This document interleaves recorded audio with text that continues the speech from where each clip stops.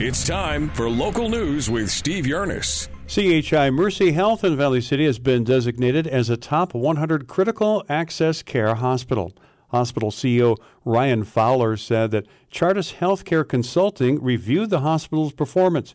He said it's an honor to be named one of the top hospitals in the nation. We were one of the top 100 this year, and we're very proud of that. Critical access hospitals is really just a designation that indicates that we're a smaller hospital. We have under 25 beds, and we meet certain other criteria as outlined by the federal government.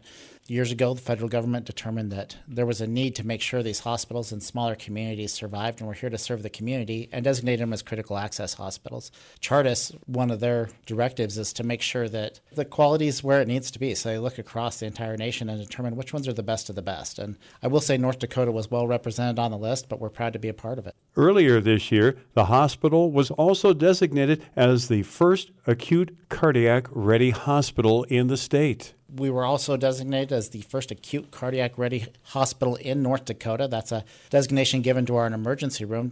Basically indicates that we have met all the criteria outlined by the state to determine that we are ready for any cardiac events that may roll in through the emergency room.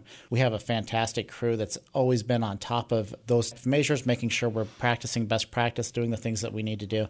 And we were ready when they launched this new designation to be the first. He says there's also a few job openings available at the hospital. Just Google CHI Mercy Health Valley City and then go to the home page of their website. That's our news. I'm Steve Yurnis reporting.